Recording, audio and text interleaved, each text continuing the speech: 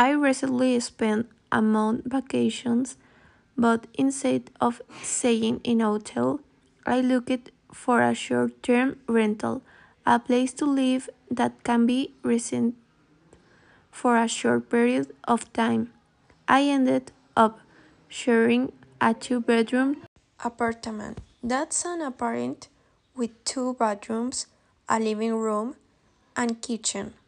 With some friends, it was actually cheaper than renting a studio apartment. An apartment with only one big room, all by myself. The apartment was on the top floor of five-story building. That's a building with five floors, and it had a balcony overlooking the ocean. That means you can see the ocean from the balcony from the roof. We also had a nice view of the city skyline. This is another expression used when you can see something from a certain place. The apartment had recently been remodeled or renovated, meaning it was a fixed up and improved and was fully furnished, so it already had furnished beds, tablets, etc., and applicators, refrigerator, stoves, etc. We loved the spacious living room. The room was big but uncomfortable. The bedrooms were rather cramped, small, and uncomfortable.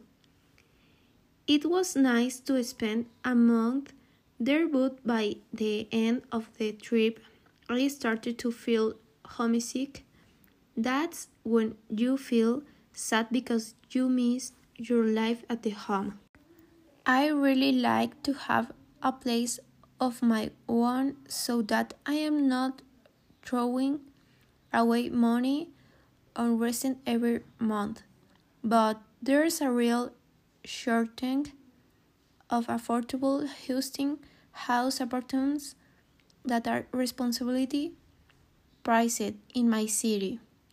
Even if I stayed away from an upscale neighborhoods, areas where rich people live, I still have to take out mortgage, borrow money from the bank in order to buy a house, and it take me more than 30 years to pay it off. But still, I am gonna start saving up for a down payment and initially payment on a big purchase someday when I do move into a new place. I be sure to throw a housewarming party, a party to celebrate living in a new house apartment.